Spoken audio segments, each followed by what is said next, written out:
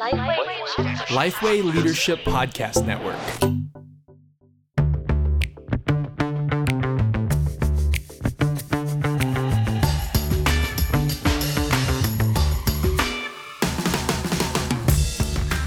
G'day and welcome to episode 2 of Evangelistic Courses. If you're listening to this and you haven't listened to episode 1, can I encourage you to jump onto episode 1 and listen to that first? So I'm on the fence. I became a Christian through someone converting me through one-on-one and discipling me. That's the best way to reach people with the gospel. Tell me why evangelistic courses are so powerful. There are a few reasons why I think that falls short in the world that we live in. Our missional context is so different to what it was 20 years ago. Mine, for example, in the inner west is increasingly secular, a really low biblical literacy. Most people are not going to repent and believe because they heard the killer evangelistic talk or because they know one Christian friend who kind of read something with them. God used things like the Billy Graham Crusade when, over 85% of his converts were already plugged into churches. That's just so different for us now. That's 40 years ago, 50 years ago. That's how my dad became a Christian. Yeah, so, right. Yeah. But you're right. We're in a completely different context. So there are three really helpful reasons why courses are so important. What else? Yeah, I think that means that mission needs to take time to build a depth of relationship and understanding what the gospel is. But it also needs to involve more than one person. People need to see that the gospel works, if that's not too crass, to see that the Holy Spirit is working people's lives, even if they can't put their finger on what's happening. In more than one person, or else you become the exception to the assumption about what people think Christianity is. We want people to experience what the gospel does to community. We want them to experience the kind of hospitality and love and gentleness and respect that a Christian community can provide. So you don't repeat courses. Have you ever been tempted in the last sort of 2 or 3 years to just run the same course over and over again? No, I haven't. I inherited this model, but I'm pretty sold. It's the Alan Lecabio method, isn't it? That's right. But I back him in it. The vibrancy and dynamism that it brings to our church ecosystem is really beautiful. I find it so easy for Christians in churches to experience mission as a burden and not that God-given purpose that brings us joy. Yeah. And so each time we start a comms process for the next Explore course, Christians are really excited to hear what's happening next. And that prompts a new discussion every time. And our guests are also interested by something new. There is the novelty factor that's really exciting. And I think we can pull it off because we have those established teams and the capacity to make it good every time. Yeah. And so we can be confident in that. And I think touching on what I've already said, it multiplies gospel opportunity. It gives people lots of contact points with the same gospel, with the same Jesus within church community. And because the 4 different courses we find retains people in our missional pathway, we wouldn't do it if it didn't retain people. It retains people for months on end.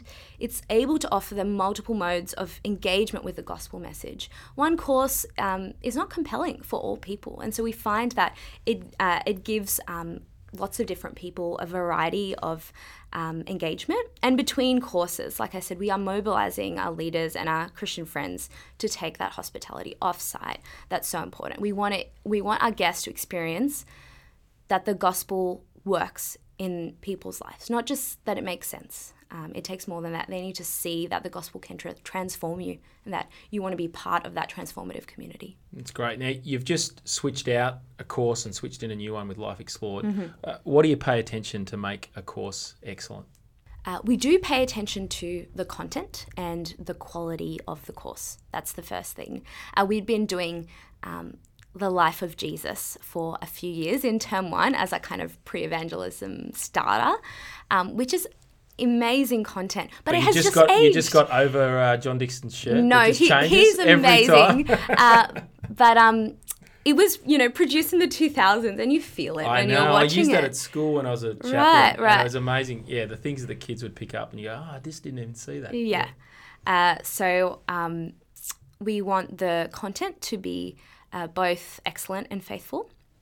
The second thing is we want... Just on that, though, as well, it is interesting how things age. I started reading Sneaking Suspicion with my daughters, and just none of the illustrations, But I'm like, this is a fantastic book. I found this so helpful when I was growing up as a Christian, and I used it so many times when I was a youth group leader. But it just doesn't hit the mark. Right. That's why you got to listen to your young people. They'll tell you what's going to be cancelled in 2 years. Yeah. Okay, so paying attention to feedback and actually asking for it, really helpful. What else? Yeah.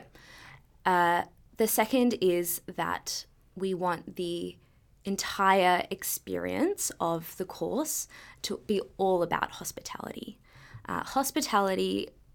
Biblical hospitality is about how God makes strangers friends. So when you say biblical hospitality, like often people say food, but you're not thinking just about food here. You're thinking about the seats people sit on, the environment they come into as they get welcomed, totally. the table hosts and how they operate. You think about the whole thing, not just good food or good coffee. That's right. It is about the relational experience of the night. If biblical hospitality is about how God makes strangers friends and welcomes them into his community, then that's what drives us too. We're actually working on some principles for hospitality that helps us make decisions and helps our teams know the why behind what they do. They are, we put on a good spread. That means we don't skimp. A big part of our mission budget, our church budget actually, is about our food and decor and the experience of the night. That's important because reaching the lost is our first priority, and so our budget's got to reflect that. Our team's big who does hospitality. It's not the side thing that makes a real ministry happen. It's a ministry in itself. And this is, it's a ministry in itself. Yes, it is a ministry in itself. It's amazing how many people, they would never want to get up and do the talk or even just introduce the video. Yeah. But they'd love to put on a great spread for whatever it is. And that's them expressing the way that God's gifted and wired them. And that's a key part of putting on a great mission course. Yeah, yes, that's absolutely right. We put on a good spread. We want to promote conversation. So when we think about the food that we put on a table, we don't just want to make it look pretty and appealing. We think about things like what will help people share and engage and have moments of interaction. That's all part of it. The space is really important. So we pay lots of attention to that, and we assign a team on that. So we build capacity for it, both money and people capacity. And finally, this one's a bit more intangible, but I think there's ways to think about it. I think we've got to have a culture of joy around our evangelism. I had a bit of a low-key KPI for my team last year about a culture of joy. I wanted everyone who served on Monday nights, which is when we run our courses, to say that it was the highlight of their week. So what does it take to make this an amazing experience also for people who serve? I think about the days where I served in youth group. That was so exciting because it was fun. And I think we lose a sense of that when we become boring adults with mortgages and jobs. How do we help people have a renewed vision and joy for what mission looks like and how they can take part of it in a local church? What part does prayer play in this? Because, one of the things when we're talking about and assessing a church plan is we say you want to have a cloud of people, a crowd, praying for you. I like a cloud of people, yeah, cloud I of witnesses. I like a cloud as well, but a crowd and a cloud, you want a whole bunch of people actually praying, for this evangelistic venture as well. I don't think we're very intentional in our circles in having prayer warriors and getting people who their job in this ministry is actually just to be praying for the 10, 20, 30 people that are showing up. Totally, yep. We have people who are praying through the week who are not on site. And we also, we have a whole area of our a team dedicated to prayer and praise. So we have 2 team leaders who are responsible for leading our team in prayer and praise every term. So we have a pre-meeting and a pre-meeting before the course starts where we spend 45 minutes in prayer. And every week we are committed, we put a timer on to at least 30 minutes of prayer and praise, sharing stories. We occasionally get out a guitar and sing. It's really important that after you get there on a Monday night, after you've been at your boring adult job with your mortgage, that you prepare your heart. You remember that we're depending on God for the work we're about to do, and we are expectant and excited to see Him work. What do you wish someone had told you about evangelistic courses? I wish someone had told me that evangelistic courses need to be orthodox and faithful, but it's really not about the content. That's covered and they need to be excellent, but you can stop worrying about it. That's not the main thing to be intentional about. The thing you've got to keep on your radar is the experience of the course.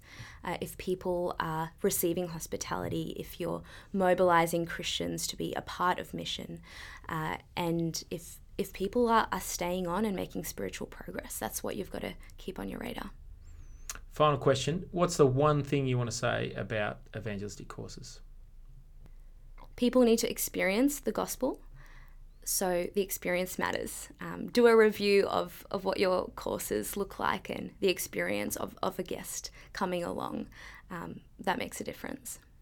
Excellent. Well, it'd be really good to talk about this. I feel like there's 2 episodes here, potentially. This has been a great conversation. Thanks for thanks for coming on the show. Thanks for having me. Now, just want to jump into the toolbox really quickly. I've got a couple of tools. We talk about this lots, but it's always good to go over old stuff. I like your old stuff better than your new stuff, as they say. So episode 85, that's a blast from the past. Mission planning from episode 85. Dave Jensen's written a great article on how to run an effective evangelistic course. Got some really helpful practical tips on that. So jump into that. I also reckon Alpha, if you jump below and under the bonnet, Alpha's got some really good stuff on building teams that Jerry's already talked about in terms of building your hospitality team, building your invite team up, and thinking about how an evangelistic course is more than just the 4 or 5 weeks you have it. It's the pre and the post stuff. They do that the best in the Alpha course. And then episode 6.4 of the Reach Australia podcast, evangelistic courses. Great one just to push into. Well, that's all that we have for the one thing today, but I just want to talk very briefly about Foundations. The national conference exists over 4 days. Before we gather together as one sort of large conference, Reach Australia Foundations is on. It's on the 16th of May. There are 3 streams. If no one has ever sort of been introduced to ecosystem thinking in the Reach Australia framework, send them along to stream 1. If you're a team, as a team are trying to really wrestle with it a little bit further and you've engaged with stuff over the last few years, stream 2 is for you. And if you've come to the conference over many years, we've created stream 3 for you, which is really pushing into what does it look like to actually have ecosystem thinking amongst your team. So get along to Reach Australia Foundations on the 16th of May. Jump on the website reachaustralia.com.au. I'm Scott Sanders. Chat soon.